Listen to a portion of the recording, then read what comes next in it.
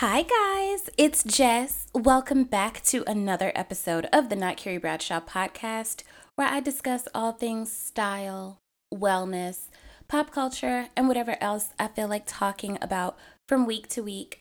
I am coming at you a little bit late because I took myself on a domestic, very safe, very pandemic conscious vacation to LA, actually to visit former co-host Nikki Lauren. Hey, Nikki Lauren, girl.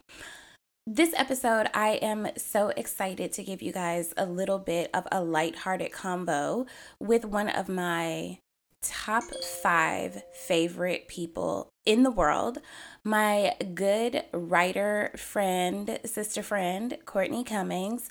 This is someone who I talk to damn near all day, every day. She is one of the most thoughtful people that I know. And when I say thoughtful, I mean she is a critical thinker, which is why she's a phenomenal writer, why she is someone who I trust to bounce ideas off of, and someone who keeps me encouraged and laughing and has taught me so much about putting myself first, prioritizing my own desires, identifying my own desires, honestly.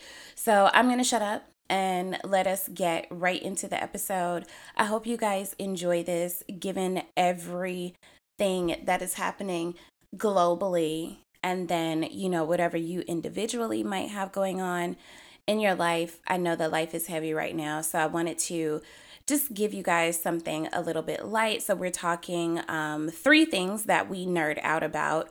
One is like fantasy stuff. We are huge Game of Thrones fans. We recently watched the Lord of the Rings trilogy together.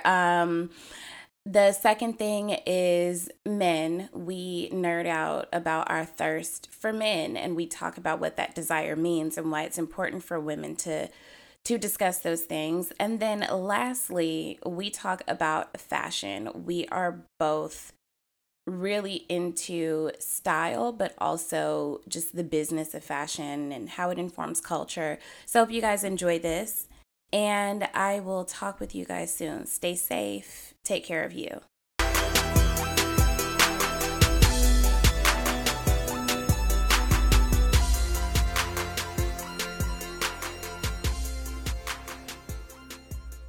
Fun. It's a safe space. Hi, friend. I'm so happy to see your face. Hi. I told my audience who you are already, but I would like for you to reintroduce yourself, insert relevant track there. Tell the good folks in the Not Carrie Bradshaw podcast audience who you are, what you be doing, and why you be doing it. Well, I'm Courtney, and I am currently a writer slash storyteller. Currently in 2021, I don't know why I be doing it. But I will say that writing has just been something that I've always loved to do. Even when I was a child, I would walk around with journals and just write silly things. Harriet the Spy was my favorite movie. And so it's just, I like to get my thoughts out. Even if no one reads them, I just like to get them out of my head. It makes me feel better. It makes me feel lighter. And I also like relatability. So the reason why I write, I think, and I had to ask myself this last year, is because I want people to feel related to me or relatable. And I also like to speak and be in conversation with Black women. So a lot of my writing is culture based. So it is something that is important to me, not to necessarily speak to in a way to Black women, but more so with. So writing things that will spark a conversation, or that I can share with my people who aren't necessarily my people, but they feel what I'm saying, they can relate, etc. I think that's one of my favorite things about our friendship is that you are one of the most thoughtful people I know. And I don't mean thoughtful as in like, bitch, you remember that my favorite flowers are lilies. I mean thoughtful as in like you enjoy critical thinking. Like most of our conversations are bitch, have you ever thought about, okay, yes. And so did you consider this? And I think that that's one of the fun things about having friends that are writers. We think a lot, and that's why we write, because we need to get it out of our heads. Otherwise, it's just like a jumbled mess. So I know for me, I was always doing the same thing. As a kid, I was always writing. I always carried a book and or a notebook or something with me. And the very first story that I had published, oh my God, I don't think I've ever shared this with you, actually. In all the time we talk, I would write these stories when I was in like kindergarten. And it was just like, I would see the books that we were reading, like in our kindergarten class. And literally I would be like, I can totally do that. And so I would write books like Molly the Good Jump Roper. And then like I would get like my other friends to like, okay, you add a paragraph. And then like I'll add. That's amazing. So I was like a little editor. And then my aunt got one of my stories published in this like children's magazine. And it was awesome. Yeah, it was god awful, but it was done. But when it came time to thinking about that terrible question that Black children get asked, what do you want to do when you grow up? I just always said the things that we're supposed to say as Black children. Right. I want to be a doctor. Singer, actress. You want to be a doctor. You want to be a lawyer. You want to be a judge. You want to be a veterinarian. The president. It's the things that like we feel like we're supposed to say to make our parents look good. I ain't gonna hold you. I used to say that I wanted to be a princess.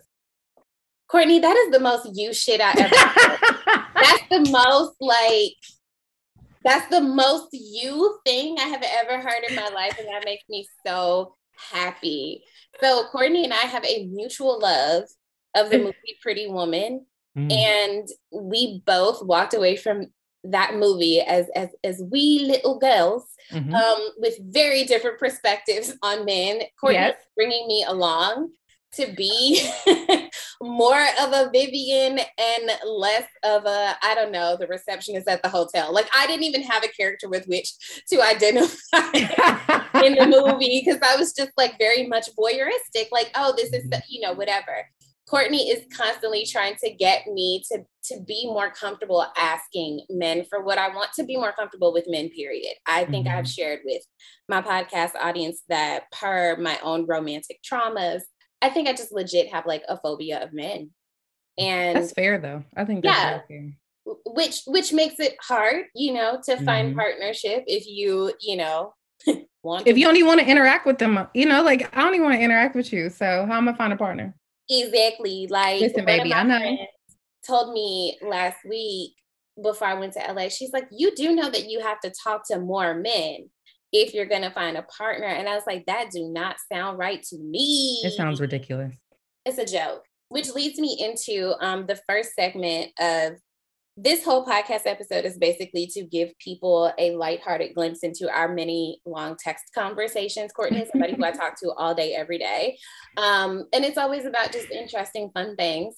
And so we nerd out about three things. The first one being like fantasy. We watched Lord of the Rings together a couple weeks ago, and we're just lusting over the elves. Listen, a beautiful cast. We also share. They're not interested in us, but still beautiful, like still gorgeous. A girl can look, a girl can dream. Right. We also have a mutual love of Game of Thrones. So my first question to you: who was your favorite Game of Thrones character? Oh, I'll give you top three. Okay. This is hard to answer to you because I think you already know those answers. I don't. And I don't think that you're going to like it. I don't know those answers. I know one of them that I'm not going to like, but go ahead. Okay. So top three. I'll say top three. So my first one would be Arya. Of course. Mostly just because, yes, I feel like of all of the Stark children, her transition, she was always going to be a badass, right? Like we knew that from episode 1.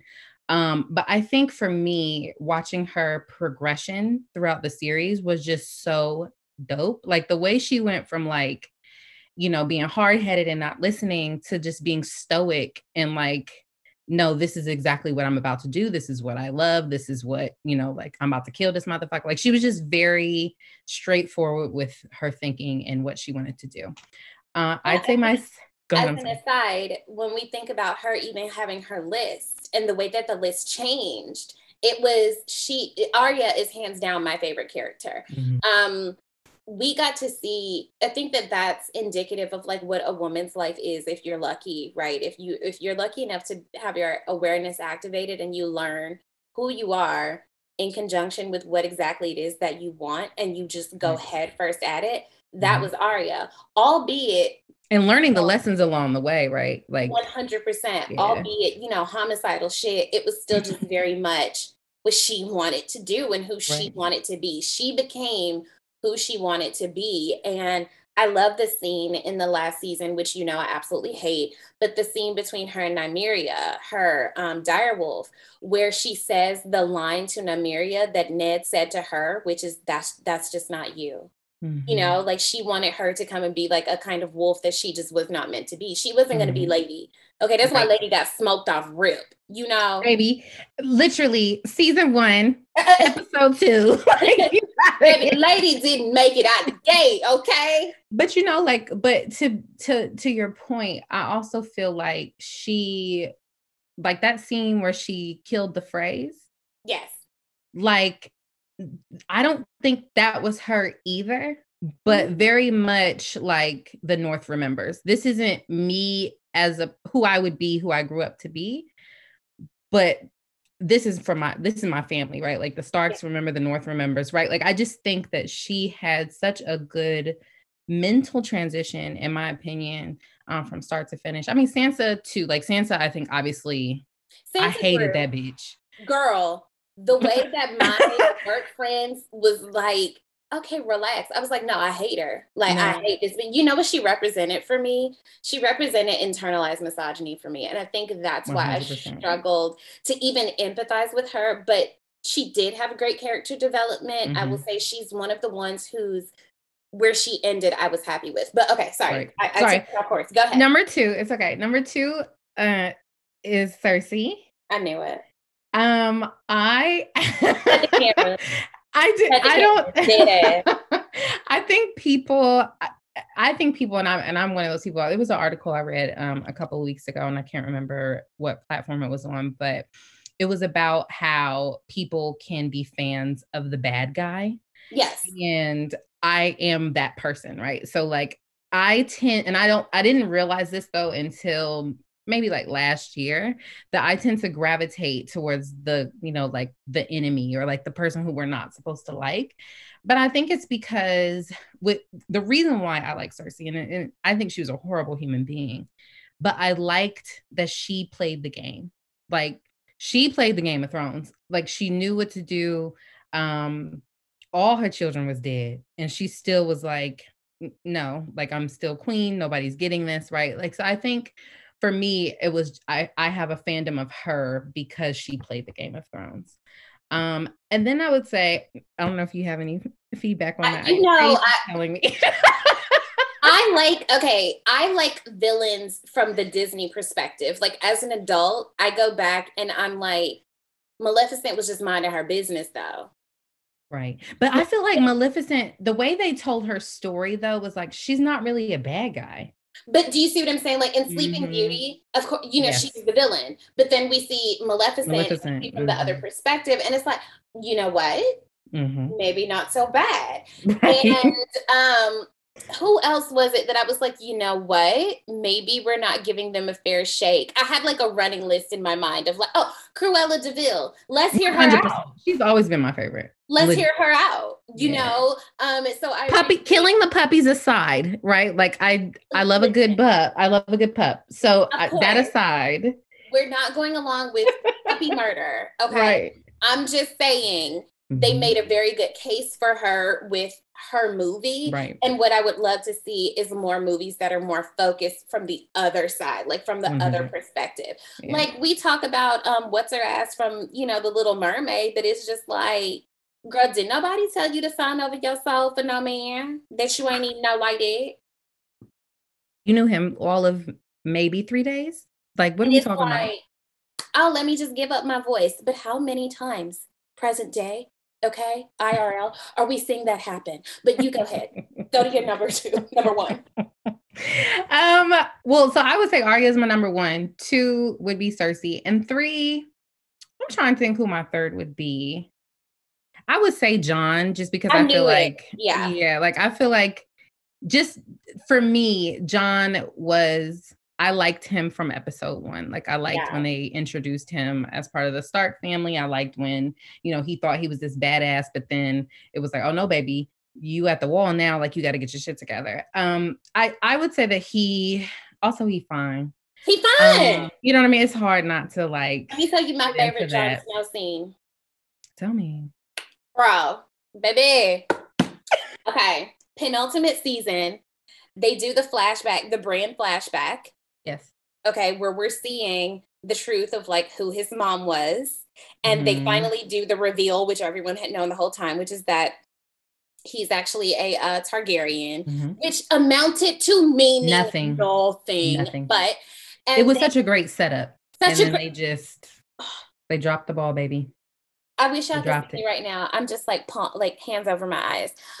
But when they switch back to the scene and the camera pans down across his face, and he just has like that Jon Snow smolder, baby. I got that GIF saved in my phone. Is it GIF? Oh, I don't know. I just say GIF. Hello, choosy moms choose GIF. I don't know. I don't care. Okay, I'm gonna tell you who.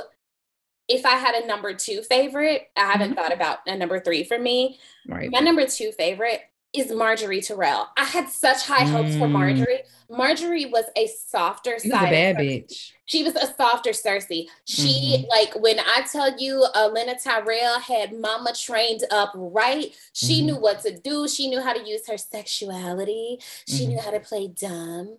You know, she would give you a very Marilyn Monroe kind of thing.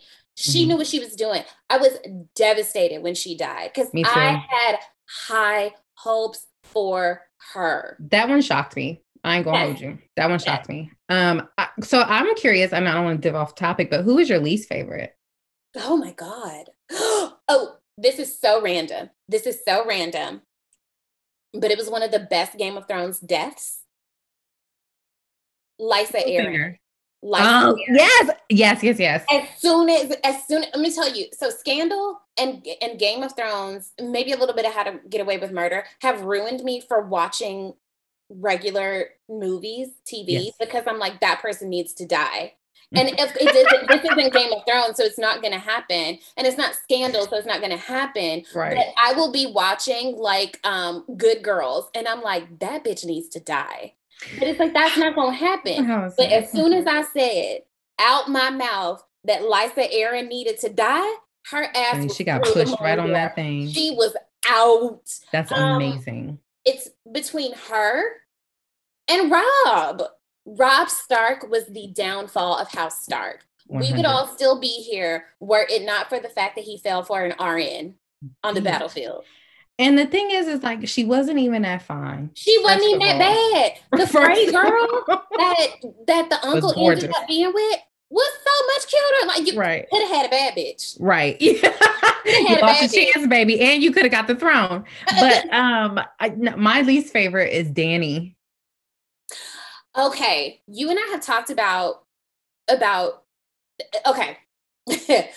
I had so many moments where I was like standing up watching the show like, bitch, you better go off. Like, right? But then as a Black woman, I would get really uncomfortable with the white savior narrative. That made me really uncomfortable.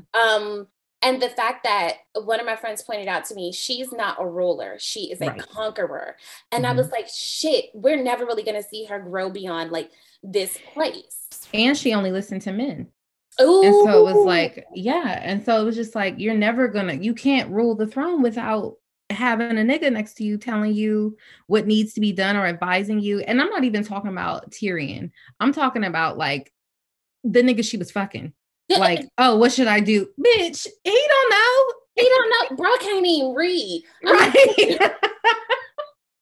Now that you mentioned that point, because in the book too, Jess, like, you know what I'm saying? Like, it's just very much she's only listening to the men. Like, she doesn't have her own. And I'm going to say too, to your point, that's exactly one of the things that I loved about Arya. Arya only had herself.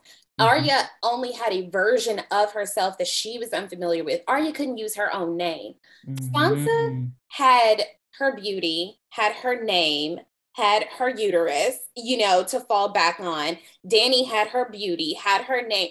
Arya was really out there in the trenches. Like, she had to get it out the mud. Okay? And literally was like trying to get niggas to come too, but they wouldn't listen, right? And so it was like, oh, okay, well, you're gonna get left.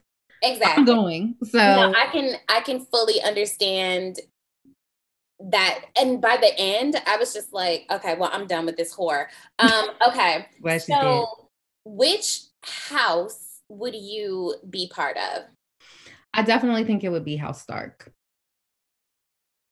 I would 100% be a Tyrell. Highgarden sounded lit. Highgarden had all the good food. Okay. They was rich. Wealth. Okay. The dresses were giving. The hairstyles were giving. Send me to Highgarden. Okay. I say House Stark because I like them. Like, I like them as a family. And but I think you wouldn't get to be in Winterfell. Winterfell fell like 3 times. Okay, wait. So are we talking about like in the series itself, who would you want to be? Or are we talking about like if you were to be a house, period, who would you be in? Because we're talking about Harry Potter. I would love to say Gryffindor, but I know I'm not a Gryffindor, bitch. I'm not that adventurous. I'm Hufflepuff, ho. That's, you know, like, we keep it cute. We got some advice, but we play it safe. Leave me at the house while y'all go out and play Quidditch. Okay. I'm saying if you could drop yourself in the world of Westeros and all things being held constant, like if you could be left behind while the Game of Thrones was playing, if you were a resident, you would want to live there. Who was is it Martells? The Martells? The Martells lived in Sunspear. I want people to be clear. Sunspear was not Dorne. Dorne was like overpopulated India. Sunspear with the water gardens and stuff, she was cute. She was cute. I would do that. I could see staying at Sunspear. And mostly because the men were of color. The men were of color, and they were also fine. Very casual about sex. It was, you know, everybody could get it in. Hey. I think that would be me. But I agree with you. If I were to, because I think Lady Tyrell also was like amazing to be, you know, like head of the house. I really loved her. Like, she was, and I love how she died. I love the way that they killed her off with dignity. Yeah. So yes, I would say either the Martells or the Tyrells. Okay. All right. You are huge in anime. You have tried to bring me into that world. I start and then I can't commit because I get so stressed out. Oh my God. So stressed out. You have very specific taste about sub versus dub. Yes. Tell the people why. So for me, English dub is very white. And it also sounds like a cartoon. Like, it sounds very like cartoonish. Yeah. It doesn't sound serious. It doesn't sound like this is, you know, what we're talking about. Yeah. Right. And so even though like a lot of anime, especially like the ones that I watch, like shonen particularly, they can be cheeky, right? Like, they can have jokes and be silly. But when you hear it in English dub, it sounds ridiculous. Like, it sounds like it's not supposed to be happening this way. Yeah. I also think because it is Japanese animation, like, I just want to hear them speaking Japanese. So, you know, for some reason, I just feel like it just does not make sense to me. Now, I will say, and we've talked about this, like Castlevania, like animes like that, I'm okay with dub. And mostly I think it's because British actors are voicing them and they're like thespians. And so I feel like it's a little bit easier for me to digest. But I ended up watching, Zeus in sub. I was like, I can't do this shit. I was like, I can't. Got it. This, so. Yeah, and I know what you mean about like the English, like the American actors. It does sound very fake, put upon. Yeah. It's not giving what it's supposed to have gave. It's not giving what it's supposed to give. Yeah, I definitely lean more towards the Netflix style anime, which isn't the, it's very, and it's also digestible. It's very easy to watch. And I think like for me, because when I was growing up, I watched anime, but I was watching it on like Toonami, because at the time there wasn't like a Crunchyroll, there wasn't a Funimation, like you didn't have these platforms where you have access to a catalog. So I would watch it every day on Toonami, which was an English sub. So the difference though is that those older voice actors and actresses all did the same shows. So like when I was watching Sailor Moon, it was fine. Like I did not have a problem with hearing that. And then this actress went over here and did this show, right? So it was easier for me to kind of like put the same, because in anime and Japanese too, they're the same, a lot of times the same voice for different characters. And so it's like easier for you to kind of hear like your favorite actor, or you see your favorite actor in a show or something like that. So I think back in the day for me, it was a little bit easier to watch. But as an adult now, it's like, I don't know. It just sounds really bad. And then when I tell people to watch it in sub, they tend to be like, oh, okay. Like I see the difference. Like Got it. Yeah. No, once you explained it to me like that, and then I was able to see like, oh, okay, Castlevania has like legit voice actors. So this sounds a little bit more like these people are in the studio acting. Literally. Yeah. Yes. Yes. You know how much I loved Castlevania. I might go back and rewatch Castlevania again. Did you watch season 4?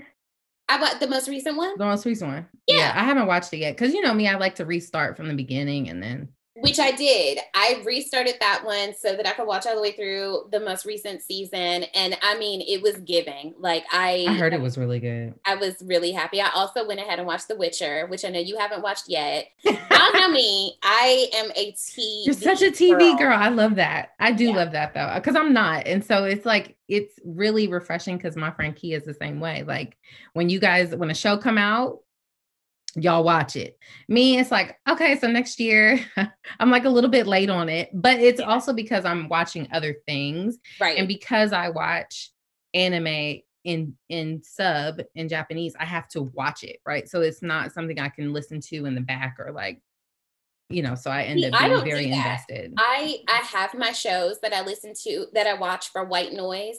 But most of the things that I watch because I want to know what's. I'm one of those people that if I miss something, I'm gonna rewind it. Yeah. And if it was good, I'm rewinding it again because I want to see. Especially the certain things, girl. Okay, which moves us on to oh no, I want you to tell the people which anime cartoons you're watching right now that you're super into. Give recommendations.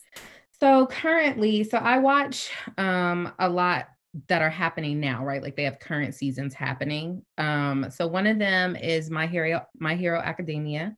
So it's on season 5 currently happening. So I'm watching that. I started watching One Piece again, which has been a very big investment for me, because I think the reason why I have a hard time watching TV is because I get anxiety not knowing how it ends. And so that's why I end up watching a lot of the same stuff all the time. Yes. And One Piece is an ever-going anime. It's a manga, and so they have the anime to go with it, but it's still being produced. So there's over 900 episodes. Like it's still coming out, and so it's been out. So tired. And it's over 20 years old, and so it's really difficult because I don't know when it's going to end, but I feel okay watching it. So I'm watching that right now. I'm still in Alabasta, so we got a long ways to go. I'm also watching I want to make sure I'm saying this right. Haikyuu. It's about a volleyball team. And it's like, so listen, I'm not really into sports anime like that, but my homegirl was like, hey, my friend told me to watch this. Can you watch it with me? And I had started watching it like a couple years ago and just never finished. So I was like, yeah, I'll pick it back up. It's so good. And I literally am like already on season 3. So I'm watching that. So I would say my recommendation for anyone that wants to get started would be Hunter x Hunter. That's my favorite all-time anime. It is not finished, but it doesn't need to be for you to enjoy it. Yeah, I would say that those are what I'm watching at the moment, and my major recommendation would be Hunter x Hunter. Okay, love. The second thing that we nerd out about is these niggas, um, Mhm, aka men, mhm. because 'Cause some of them ain't always yeah, they niggas. not always niggas. Right. So this, I feel like it's a safe space and time for both of us to come out and reveal that we are hopelessly, utterly, devastatingly in love with Tom Hiddleston. Obsessed. It's kind of I want to say that it's not a healthy obsession It's for not for me. me. It's not for me. I'm not okay Yeah. because I don't know where it Why? came from. And I Mm. love that we kind of collectively were like, bitch, I need to tell you something. Okay. And it's like, I think I'm into Tom Hiddleston. It was like, oh, I'm glad you said it because I didn't know how to say it. And so, like, we have a game And, plan. like, have been. Yes. I have been into him since, like, Thor, all that shit. Like, I No. think he's fine. I think you're into Loki. I'm Yes. into Tom Hiddleston. Yes. Well, I'm into Tom Hiddleston as well, but I mean, like, I don't see it for Loki. I like Loki.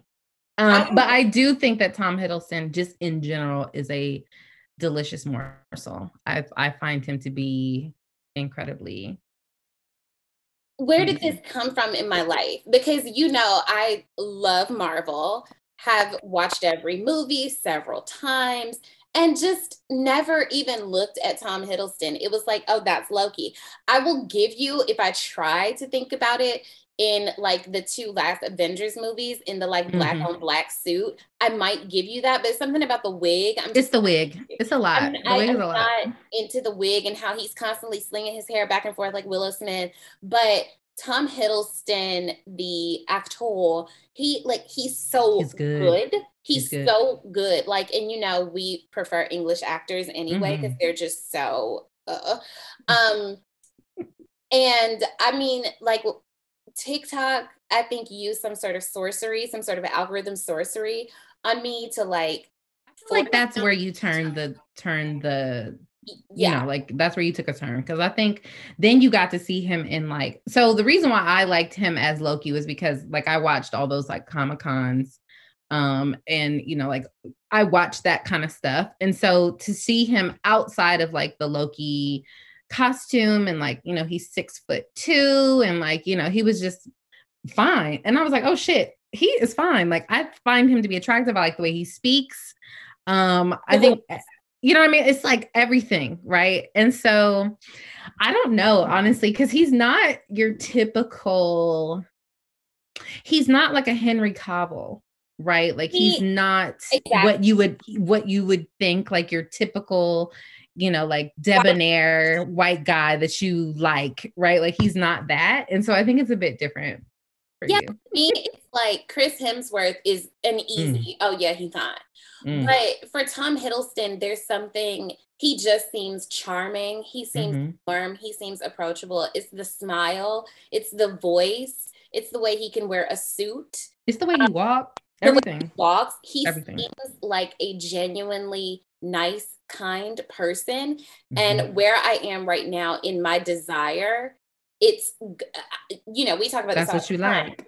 I Mhm. need to be physically attracted to you, but right after that, I really want to be with someone who is a kind and capable person. Mhm. And I think you and I talk a lot about gender roles, gender dynamics in relationships. And what I think a lot of times when we're describing like that kind of man, like the more quote unquote masculine man, what I think that we're talking about is a man who is capable. I don't Mhm. want to be with a man who does not know how to just do things. Mhm. I don't want to have to hold your hand in life. Um, it- But like you mentioned earlier, it's because we're critical thinkers. And so it's hard to be with someone who isn't or exactly. just doesn't I don't want to say doesn't know because I feel like I am a creature of research, right? Like I like to find things out, right? I'm not saying that, but what I mean is like you have to be able to say, "Oh, this needs to be done and so I'm going to do it." Yeah. Right? Like so I don't need you to be trying no, because if that happens to me, I'm gonna just figure it out. Right. And like if the apocalypse is happening, which the apocalypse is happening all around us, I want to know that my partner is smart enough to like get vaccinated for one thing. And if our car breaks down while we're like trying to cross the border into wherever the safe part of the world is, that like you have at least a loose understanding of how a car works. Cause I can't tell you shit besides like how to Baby, put gas in. I Okay. don't know how to change a tire. I don't know how to do none of that. So Listen, very stereotypically girly when it comes to that. Okay. So I think that a part of the draw of Tom Hiddleston for me is that he seems kind. And I don't think that I have ever had the pleasure of being with a man who was just a kind person. And I think that that's what's like really pushing me over the edge with him, besides like TikTok conducting constant sorcery on my life. Like I went and binge watched The Night Manager because I just needed to see more of Needed it. it. But you know what it is he's also, like you said, like and able to show those different kinds of I don't want to say personalities, but different type of traits in different characters, right? So like you're able to kind of see him go from this to this. And I find that to be attractive, especially like in actors, right? Like a Denzel, like he can go from, John Q to Training Day, right? Like it's like you like seeing that type of range. Range. Yeah. And he has the range. I like to see a man who has a range of emotions that he's comfortable exploring and expressing in a way that doesn't render us all deeply uncomfortable. Yeah. Yes. Like, I feel How did like, we get here? yeah, where you just be like, I just asked if you wanted milk in your coffee. Right. And now we're in a weird place. And so I don't Right. know how we arrived here, but let's not. Like Yeah. Let's get out. And I think that's a part of like the draw for me. But I have just been like confused, Obsessed. but obsessed with fucking Tom Hiddleston. I'm Mhm. afraid of what's gonna happen if I see him on the street. I feel like for me too, once I saw that he was dating a Black woman, it like sealed my deal. We don't like to talk about the fact that he dated Taylor Swift and was And I alleged. won't. I won't talk about that. He won't. I don't Yeah. refuse to acknowledge it. Yeah, no. I don't Mm-mm. believe in her as a person. So that he dated her, it just does not translate. It doesn't compute. I'm not going to do it. I don't even know who that is. Right. So, Mm-mm. okay, I have a great game for us to play. Okay. So we're gonna take a little break here and Mhm. get recharged, and then we'll come right back to play this very fun game that you're going to love. And then, I'm hey, so excited. Yes. stand by.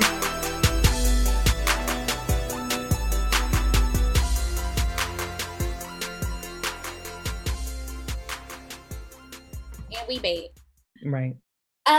Okay, so we're gonna play 3 rounds of the most problematic game ever. Well, I'm sure there are worse.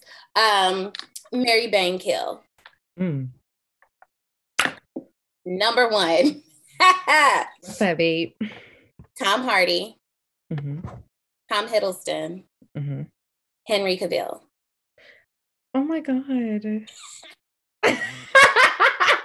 My 3 favorite whites. Okay.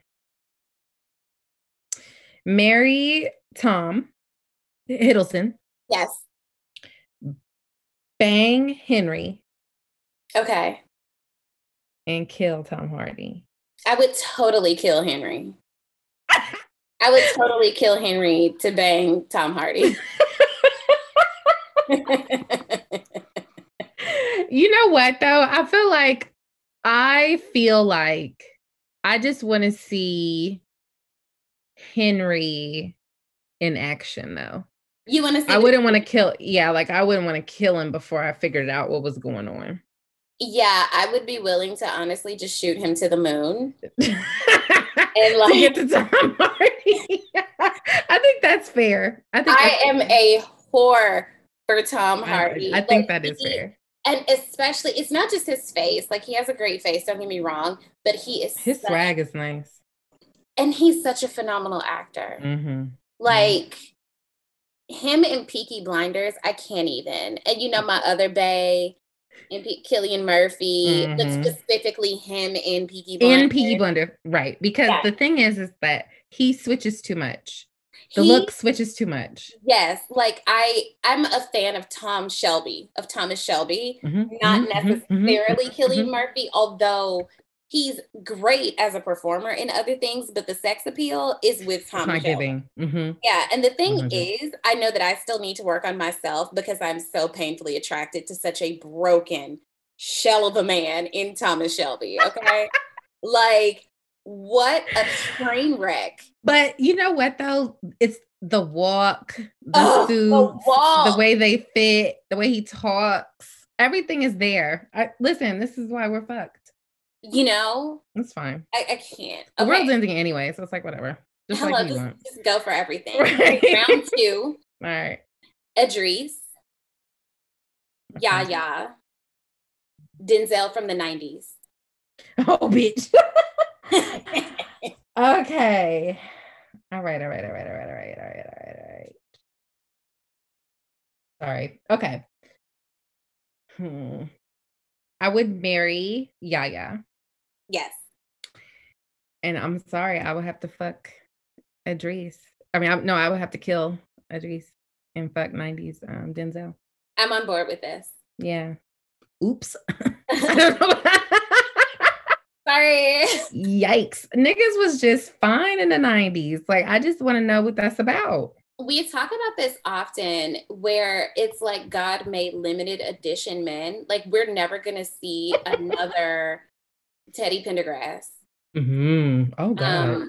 We'll never see another Devontae Swing from the 90s. What? Excuse me? Yeah.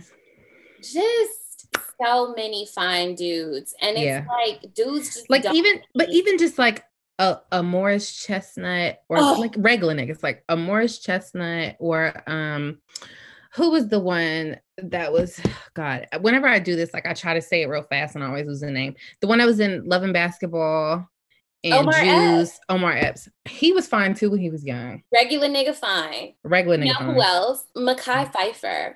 Oh, yes. I just watched Mekhi Phifer like current day. When I was in LA, I was watching Nikki's Apple TV. Hey, Nikki, girl. And Mekhi Phifer today, he just looks like a Black man. Do you know what I mean? Like, and I think that that's my problem. I just feel like we're not getting that today. And just a regular handsome face, right? Like I'm not asking you to be, this like broadly built man or anything. Yeah. I'm talking about face. Like, give me cheeks, give me bone structure, skin. Everything, right? It's not. One of my formative awakening moments. Like, I don't think that anybody in life comes to a fork in the road where they're told to choose men, women, in between, like whatever you like, what you like. But I do very specifically I very specifically remember being a kid and watching Boys in the Hood on VHS that my dad recorded off of HBO to age myself, right? And the scene in Boys in the Hood, Tony's, just me and you is playing, and they show Ricky Morris Chestnut. Ooh. He does like a football, like hit tackle, I don't know, some sports ball thing. Mm-hmm. And then he's in the locker room and he's in that towel and he lays down on that bench. I was a kid and I was like, I like that.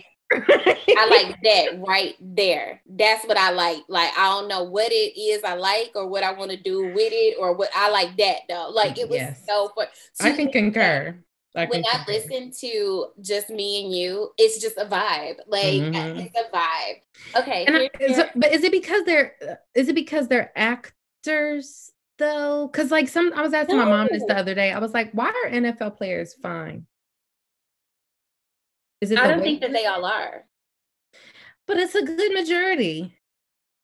I think that a lot of them have good faces, right? I want to say, I think that money makes you look better in that you have access to good skincare and good food and, you take care of your body as an athlete. What I also think, though, is that back in the 90s, like I can even remember my cousin's friends being fine. Like I remember regular men just being fine. Yes. Yeah. And it's like, to be fair, we've got shit like smog and air pollution and the food is bad. So like, let's factor all those things in and just. But let me say this. Do you not feel like Black women are consistently fine as hell though? Fine. Yes. We're consistently fine as hell. But also, here's another thing, and statistics will show you that men don't go to the doctor. Like we consistently get fine and because we take care of ourselves physically, right? I think maybe the niggas just not taking care of themselves. That's something to think about. It's something to think about for sure, because you know, we both would really love to have like the whole like Black love thing, not in the cheesy, let's do skits on TikTok kind of way, but like, God. you know, I would love to have a Black ass husband and some Black ass babies, right? I just don't know where are they? Regular men are. I don't know where they are. And I keep thinking, well, they have to eat. Why aren't they ever at the grocery store? Am I not going to the right grocery store? It's right. I feel like I was telling you this the other day, when we talk about desiring partnership with a cis-het man, a cis-het Black man, who isn't homophobic, who isn't transphobic, who's in therapy. Who's not misogynistic. Who's not a misogynist, who has, you know, a good job, who's generous, who's family oriented, all these things. It feels like we are describing a Lord of the Rings character. And I don't like that. It feels like a fantasy. I don't like it either. Like, I want to have this belief and this faith that, like, you know, he's out there, because for a long time, I did not think that I wanted partnership because I didn't think that was something that was available to me. I just thought that I was missing a bone that everyone else had, where it seemed like relationships were easy for everybody except for me, right? So I had just resolved that I was never going to get with any guy who was any better than the guys who I had dated. And like, if you look back at my track record, it's like, bitch, do you have a thing for sociopaths? Like 3 of these people could quite possibly be serial killers. Like, this is a masochist. This is a masochist. Like, are you okay? And you loved this man? Like, you thought that you loved this man, you know, like that.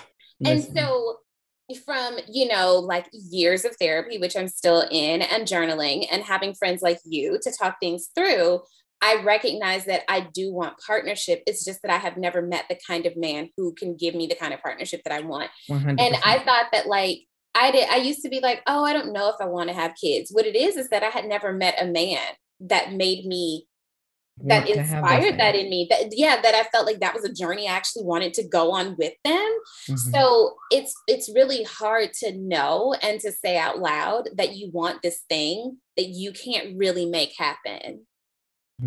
Like, or that you can't even, like, I don't want to say that you can't put a picture to, right? Like, because I think too, one of the things that I've been exploring more for the past couple of years has been desire. Yes. More so than anything. And I think that because there's a difference for me between what I want and what I desire, even though that sounds like the same thing. Okay.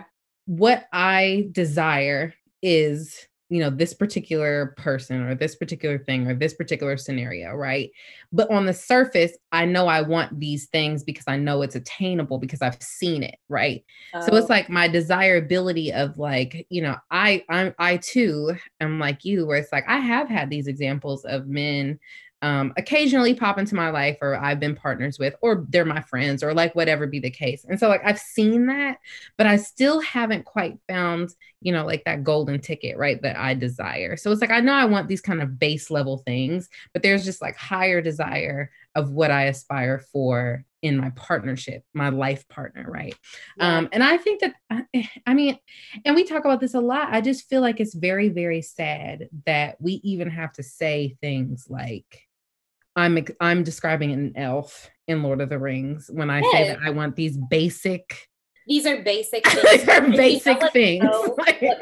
what pisses me off so much, and I think that it's really important actually for women to talk about desire more. I think it's important for us to talk about thirst more.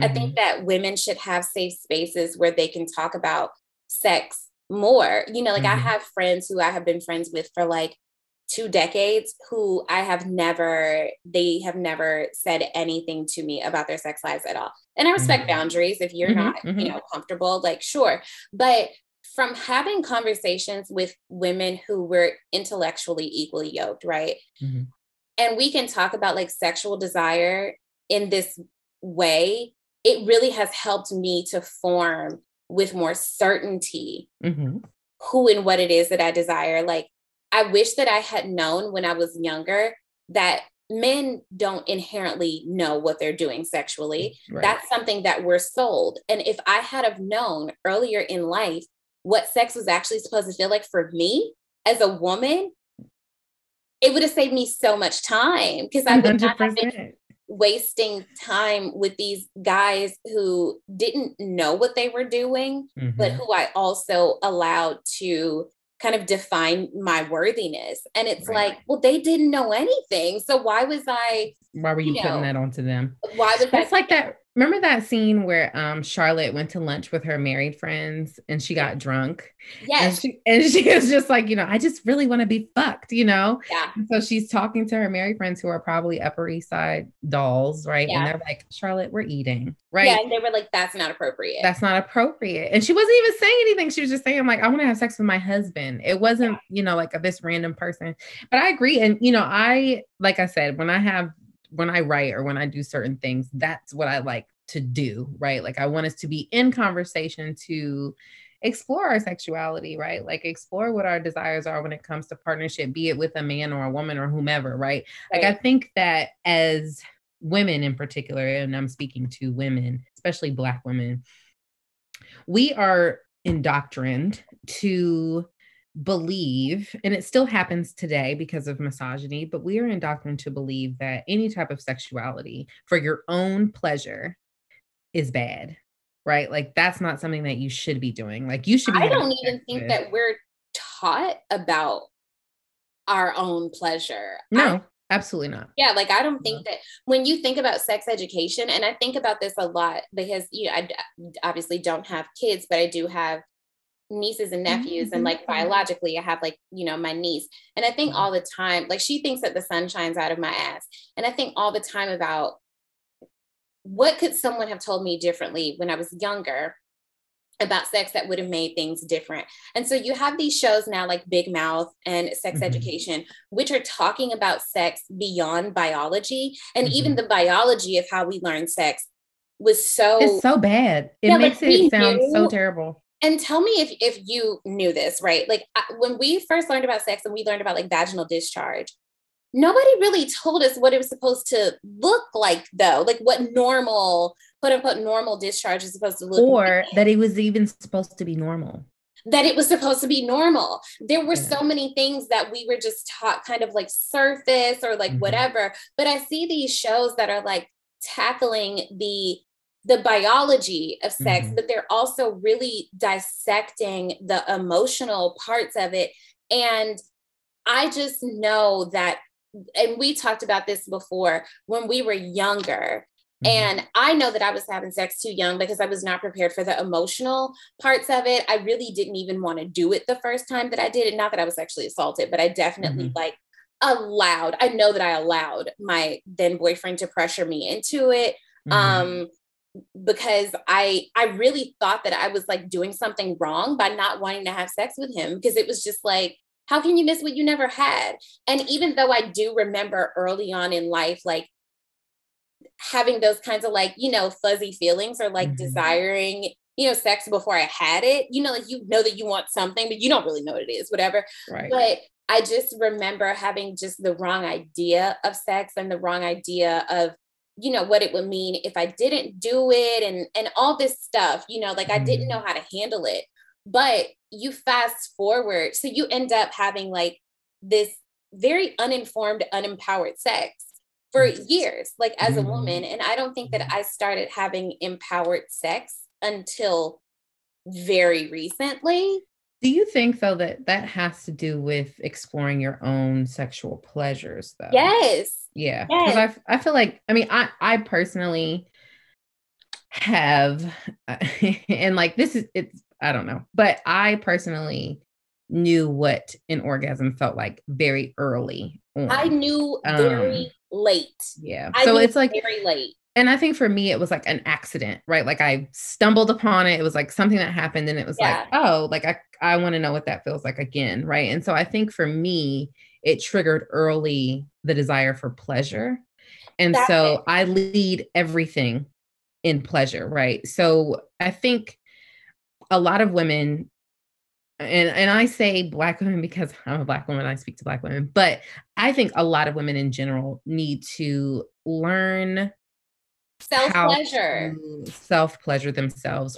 I would say early if you can, at least Yeah. before you start having sex. So you Yes. can experience what that's supposed to feel like, because when you have sex, and it don't feel like what you made yourself experience, it's like, oh, I'm not doing this. Like, this is crazy. Exactly.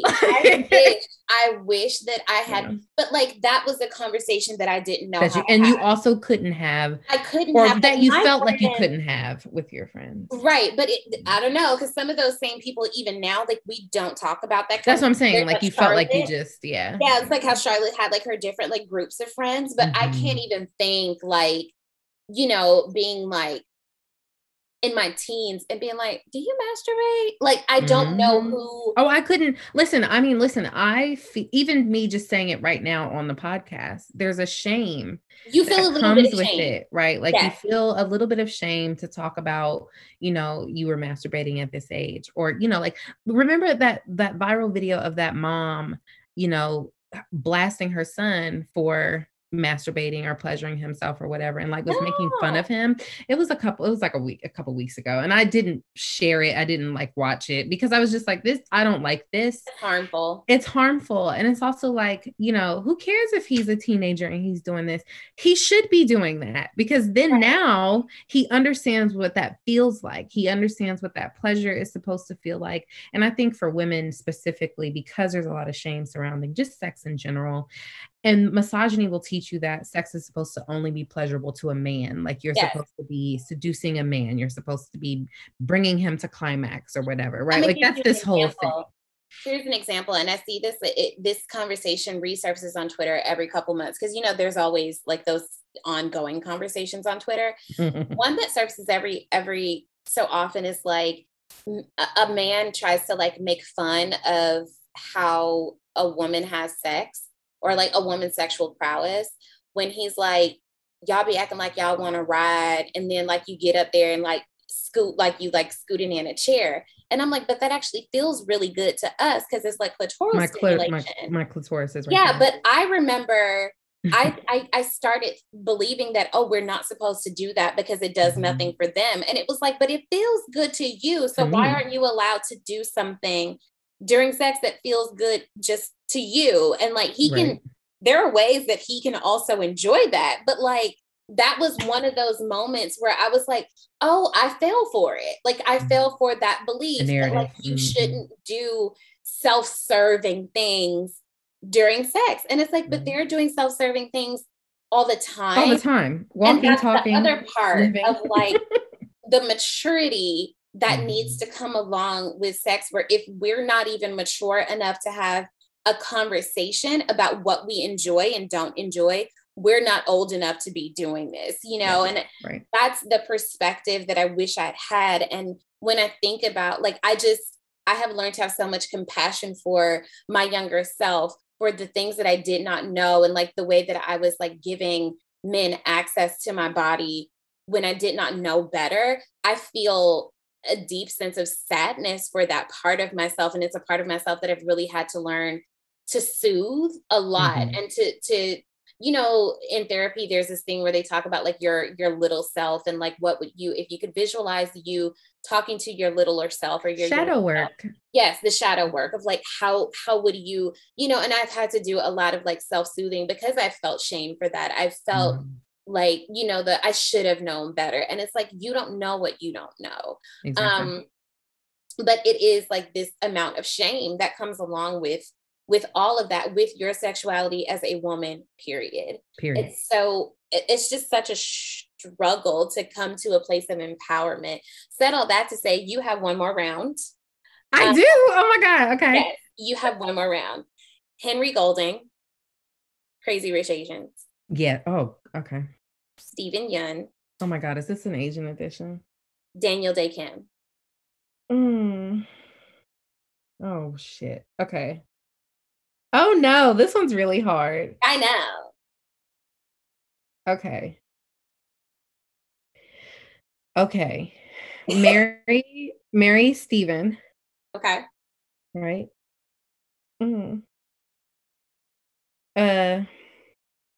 I would have to kill the boy from Crazy Rich Asians. Okay. I think.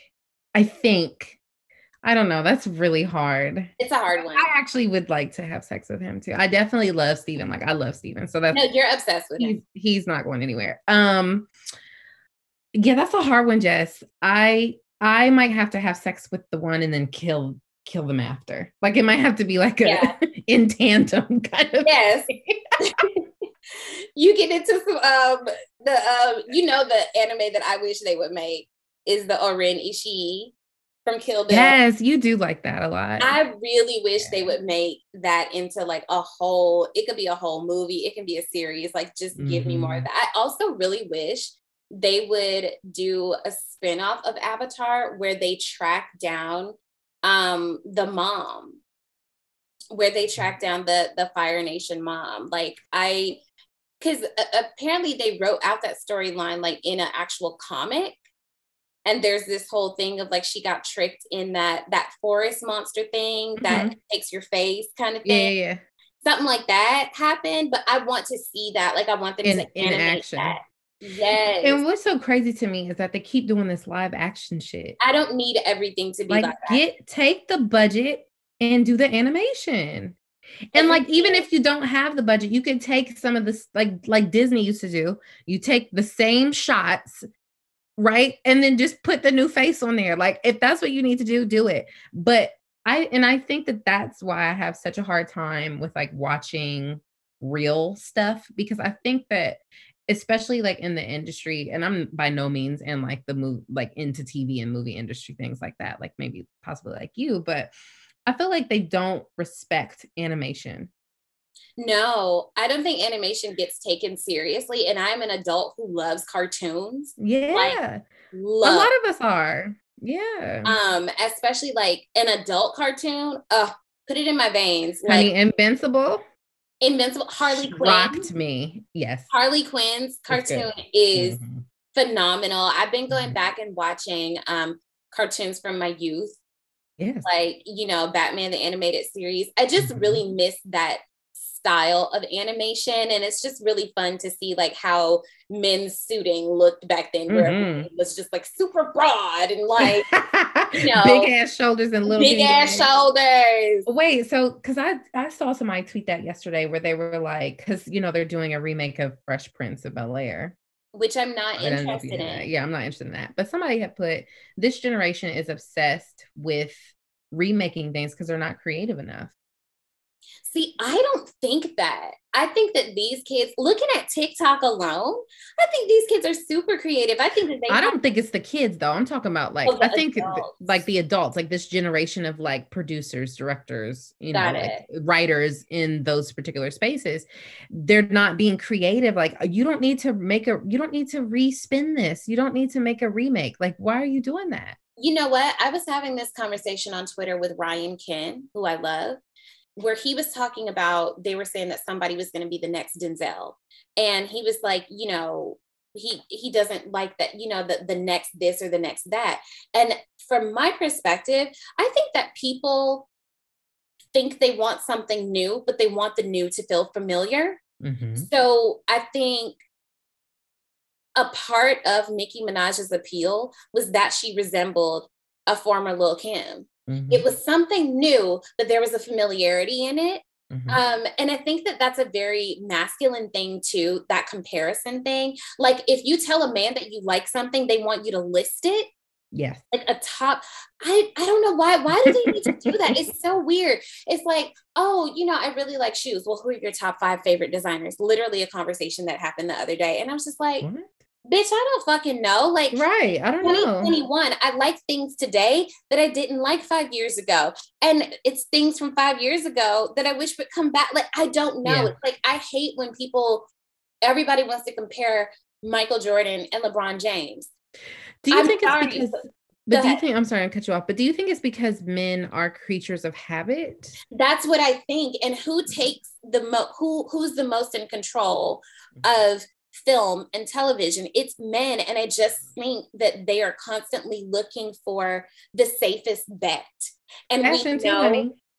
we're getting to that next. That this but I do want to say, I think that they always want to go with the safest bet because they know that Fresh Prince was a hit before and they feel like they can get at least the same money again if they just redo Hmm. it with the same formula. But then look at, like, I didn't know that Clueless was basically Emma, the Jane Hmm. Austen. I was like, wait a minute, I've seen this before. It's the same thing. Hmm. They don't even change a whole lot of things. Like if we look at like the teen movies from when we were coming up, All she of them. had of course Clueless. I'm drawing a blank on 10 like, things I hate about you know you. what I mean? It was the same formula reworked over and over again. Like they were rooted in this like Shakespearean or like Jane Austen kind of stuff. But it was still the same formula. It's like this person doesn't know that they're hot. So let's show how they're hot. And then Hot. life gets better. Like it was so whitewashed and it was, Hmm. these things. And so I really think that that's why I don't know that the creativity is out there, but I think the people 100. get to make the The decisions people in the aren't room. that brave. Yeah, the Yeah. people in the room are not actually that brave. Right.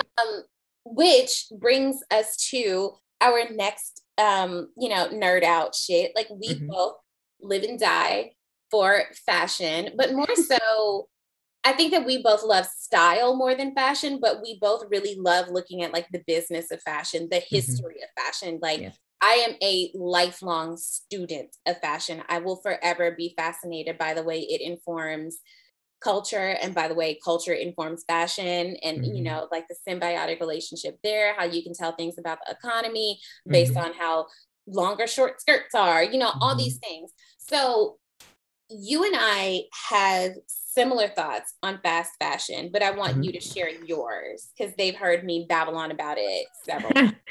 It's difficult for me because yes, I am, a fan of fashion. I am a fan of style, but I'm also a fan of designers, right? Yes. And so it is difficult for me sometimes to have a fair view of fast fashion, right?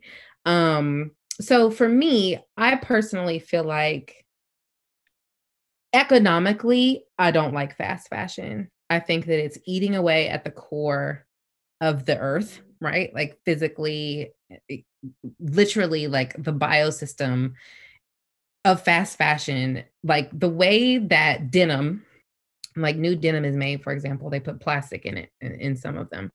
And so it doesn't biodegrade. So if you were to throw out a pair of jeans, they're not going to go anywhere. They're just going to stay denim, right? So I think for me, that's my biggest thing and gripe about fast fashion in terms of what it does to just the world and like the industry at large. And also because I would even say like the kind of pumping it out via sweatshops too, but like big names also use sweatshops for to save money. So it's like it's I think for me, fast fashion hurts my eyes in a way that they steal from people, nothing, and I understand like a like spinning something and it's like, "Okay, this is too expensive, so we're gonna make something that's a little bit more affordable."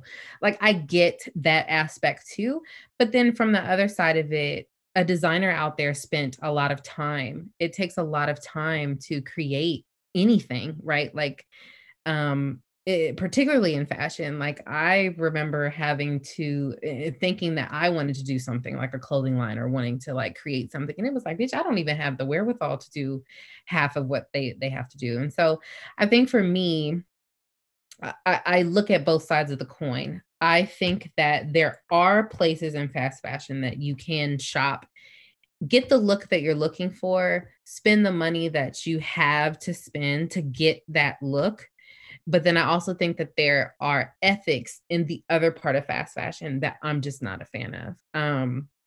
And again, I think sometimes I think Zara does a good knockoff. I think that Aldo or, like I think they can do good knockoffs. Steve Madden has good knockoffs, right? So I think it's like, We're go both ahead. good with a knockoff, but we do not believe in counterfeit.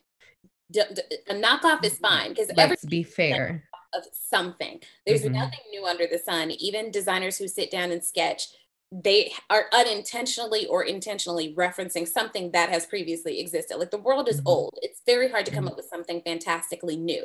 Even mhm, somebody like Victor and Rolf, you know what I mean? Who do these like avant-garde or comme des garçons. Sure. mhm, But we can find a reference if we look mhm. for it. Everything's a derivative. But Right, counterfeit is where I draw the line. Don't give me right. no fake nothing. Yeah, I don't like that.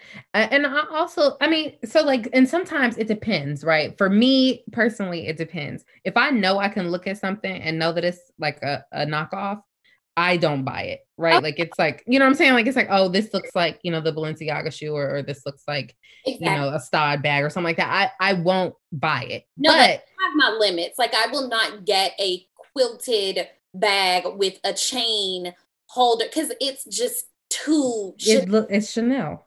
Chanel. It's Yeah. knock off. No, I'm not doing it. I So yeah, again, I think to my major point, I think, and takeaway from fast fashion is I believe that you can achieve the look that you want to achieve and still spend the money that you have to spend to get that, by going to places that are fast fashion, but they're doing it in a way to me that is like, okay, this is still uniquely made. It's not necessarily a knockoff off to something. Now, I'm also one of those people though that is, I'm going to buy whatever I need to achieve the look that I'm going for. So if that means that I have to go into Rainbow and get a crop top for $10 because I want to wear it under this dress, or I want to do like something, I'll do that. Or like I buy a lot of dresses from Zara because of the volume. I like the way that they look, in terms of size, or like they have a different kind of collar, or there's something about it that I like that has a different kind of style, so I'll buy it. But I think, I like places like Shine. I don't even know. Is it Shine, or how do you say it? girl, I'm gonna tell you, I had a moment the other day where somebody was wearing a dress that I really, no tea, no shade, I actually really, really liked it. And somebody asked, like, oh, where'd you get it? And she's like, she said Shein. I don't know how you I don't know pronounce how you say it. Yeah. it. Shein, Shin, whatever. And of course, I didn't say anything. I would, I don't judge people. I can't count the money in your pocket. I don't do that. But Mhm. she's like, oh, do you shop there too? And I was like, no. Mm-mm. And I was like very careful to make sure that I didn't say it in a way that was condescending, but it still Mhm. came out that way. But for me, it just really felt like, why? You know what I mean? Why? Like, I why? And again, it's like for me, I think about it like places like Shine, places like what's that other one? Fashion Nova. I think about them ethically, right? Like for me, it's an ethics thing. And it also is, I don't like to wear things that will depreciate Yes. quickly. I don't want to wear something like when I was younger, I would wear Forever 21, or like if I needed a quick dress for brunch, like I could run in there real quick and get something, right? And I know that I could wear it the one time and it's done, right? Like I am okay with that. If I know that I have to throw it away, I spent a little bit of money on that, that's fine. But I'm not having a haul at Shine, Right. right? Like, and it's not to say that there's anything wrong with that, but it's because you've spent now all that money, right? And I'm mostly talking to the rich girls who do this shit on TikTok and like, on Instagram. They do these hauls where they shop at these fast fashion places and they spend like $1,000 and And it's like, how did you manage to spend that much on this site? Like, did you buy the site? right. But also like, do you understand what you're paying for? Like, do you even get what you're like That's attributing to, or like Exactly. That's a part of my thing of like, it's the consumerism of it for Mhm. me. I am not a person who I like to have a wardrobe that I can mix and match. I love to rewear my Facts. clothes. Me If too. I can think of a way to rework something with like a different shoe, a different top, a different accessory, a different body, out here, Mhm, mhm, mhm. I'm going to do that. I believe in shopping with intention. I think Yeah. that when you go out and you have to have a new something for everything, I don't think that you're necessarily shopping for yourself anymore. I Oh, think no. you're shopping in order for like for the Instagram picture. You're not 100. this doesn't to me, it doesn't feel like this is necessarily for you. You just want to be able to say that you put on something new. You Mhm. just want to be able to get the Instagram photo. And I want for style to be personal. I want it to be you wearing what you really like. And it isn't really about what other people think of it. And Mhm. I think that's my philosophy on style that gets really like lost in Yes. what happens now because a lot of times I will get a picture of an outfit that I'm going to wear out before Mhm. I ever wear it out because I don't like being out and having to worry about can somebody get a picture of me. I don't like Yes. that. I don't like being that friend. I don't like being the can you get it? And I have to sometimes because content, because I image. was gonna say, I think so too. It's a lot of like content now, Yeah, right? Like now it's real heavy on like content. exactly. And I don't want to be led by that, like Mhm. as a content creator. I still am a real and whole person who has real and whole ass bills. And so I'm Baby. about to do that. I'm not about to play this game with y'all. There's a girl, a Black girl from Switzerland, on Instagram that I like. I love I think you probably follow her, yeah. I like her a lot because she repeats pieces, right? I like Wisdom too. Is that his name? Wisdom or no, wait. it's Yeah, Wisdom. the anime guy. Yeah, on TikTok. Love him. Obsessed. And I like them because they are creating content, but they're still creating content that is fashionable, stylish. But bitch, I'm just gonna mix and match what I already have in my closet. Or yes, I did go out and get this fabulous piece. It is something that's completely different. I got this, like, because I think, But for it's people, and I also feel like it's an investment, right? Like I think as I've gotten older, I've done more investment pieces mhm. with obviously what I can afford. And sometimes I can't afford it, but I'm just gonna do it anyway. So I think it's like, just like investing in your closet. And even if it's not something that's super expensive, because like my favorite pair of pants, they're these blue parachute pants. I bought them for $10 at Marshall's and I love them, right? They're so comfortable. I like to wear them with different things, right? And so I think it's more about not even just spending thousands of dollars or spending Yeah. hundreds of dollars. I think it's just more about finding those pieces and shopping with intention. And like you said, but I will say though, the pandemic kind of fucked me up because I don't try anything on at stores. Oh, I do Yeah, love a good dressing room. I love yeah. room. I love a good sales associate who knows what they're doing and like wants to help you. That's why I stay at Aritzia. Like they are so Mhm, invested in you liking your stuff. Like I love that whole experience. mhm. And I think I don't wanna say I don't. I think because I worked in retail for so long and, like retail management particularly, I like to get in and get out. Like, I don't want you to really like unless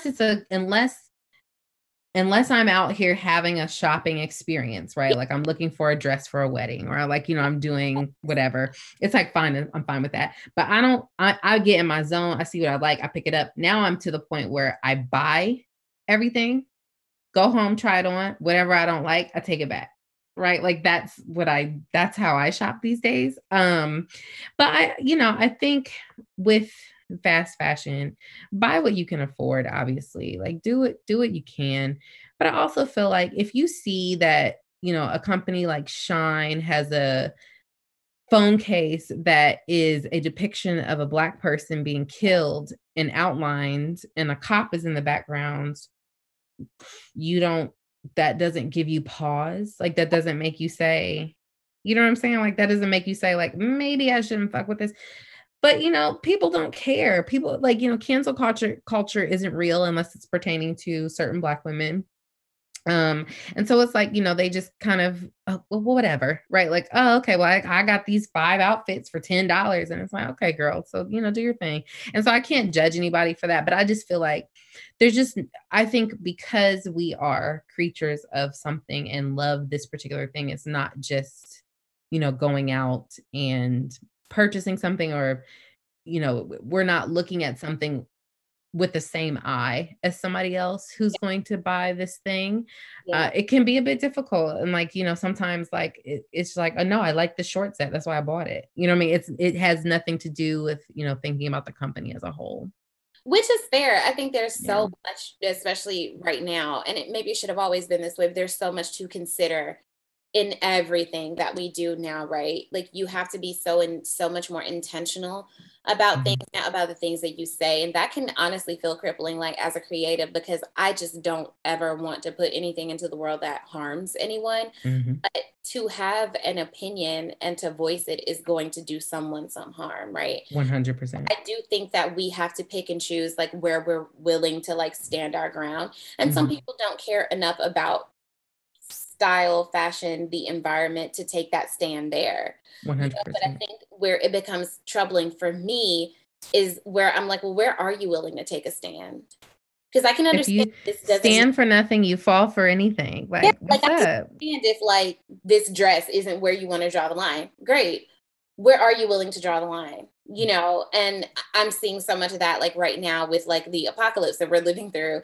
It's like people are very accepting of a lot and people Yeah. celebrate trash. Mm. And Mhm. I don't just mean like And reality. other people's trauma. Yeah, I don't just mean reality TV. I mean, some of the things that I see people really go up for is like the tackiest shit. Mhm. And It'd be like the best dress looks. I'm like, what? look, What? this is just spandex. Oh, she ate. And they put some stones on it. Like, what are we talking about? I can't even listen. Ate. She killed this. She ate. And it's like, babe, But remember I told you, like, we wore some shit in the early 2000s, yes.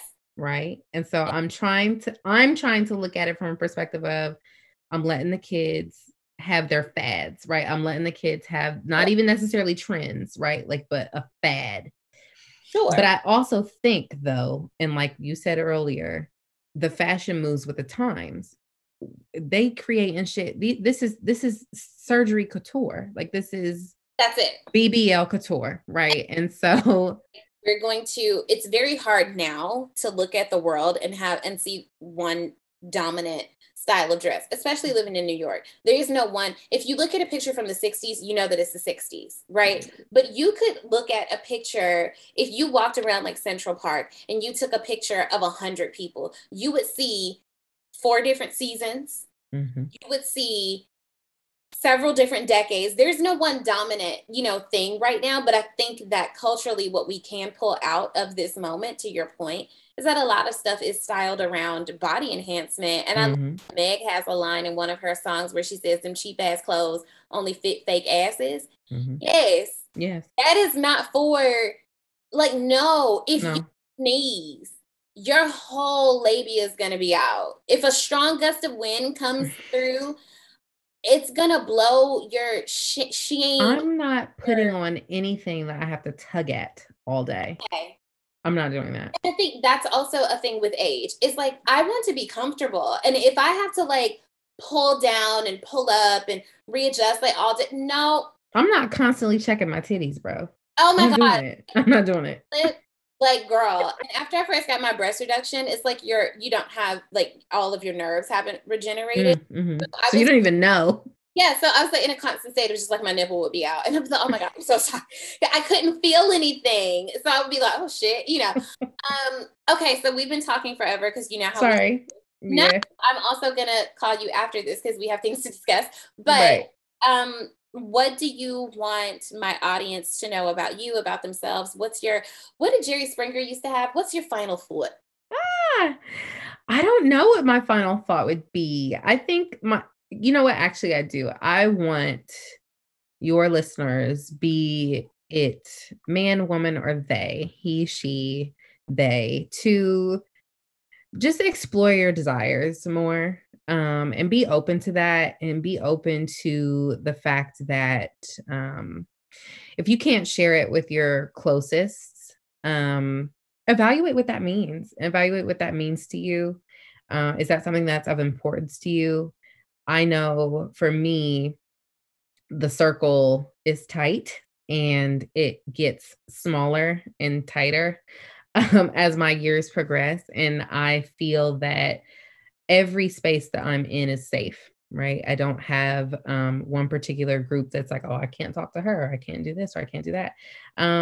And even in dating or going out into the world, just being intentionally with everything that you do, just be intentional with everything that you do. I think especially when it comes to self. I think a lot of times we're stretched, especially going through an apocalypse currently, right? Like we're stretched in so many different directions, and we're actually supposed to just wake up and go on. Like we're supposed to still, like, get up and go to work and, still do these things. And it can be very draining and very tolling. So take a moment to just breathe, and reflect, like I said, on your circle and who is around. Take a look at your personal desires, explore pleasure more, like see what it is that you like, and be upfront and assertive about those things. And I mean that in every relationship, whether it's somebody that you just fucking, or somebody that you're dating, or somebody, your friends, like be assertive in your feeling. I feel like that's I've always been like that, but I think that that's one thing that I've really been reflecting on for the past couple of years, is just being like, no, I don't like that. So we're not going to do that. Right. So just being very honest. In your own life, I 100. find myself being a passenger way too often. And I'm like, I should have said something. Yeah. Yeah. Be a driver. I think just making sure that that's always my thing. I think with when I have final thoughts on something is take control of what you can take control of, because we can't control a lot of other things. And so if there's one thing that you can, it's yourself, and just, take care of yourself as much as you can. I love it. Thank you. Thank you for having me. Literally always. You're one of my faves. Top five. Anywho, all right, let's sign off because I do have to give you from my past week. So okay. Bye y'all. Thank you.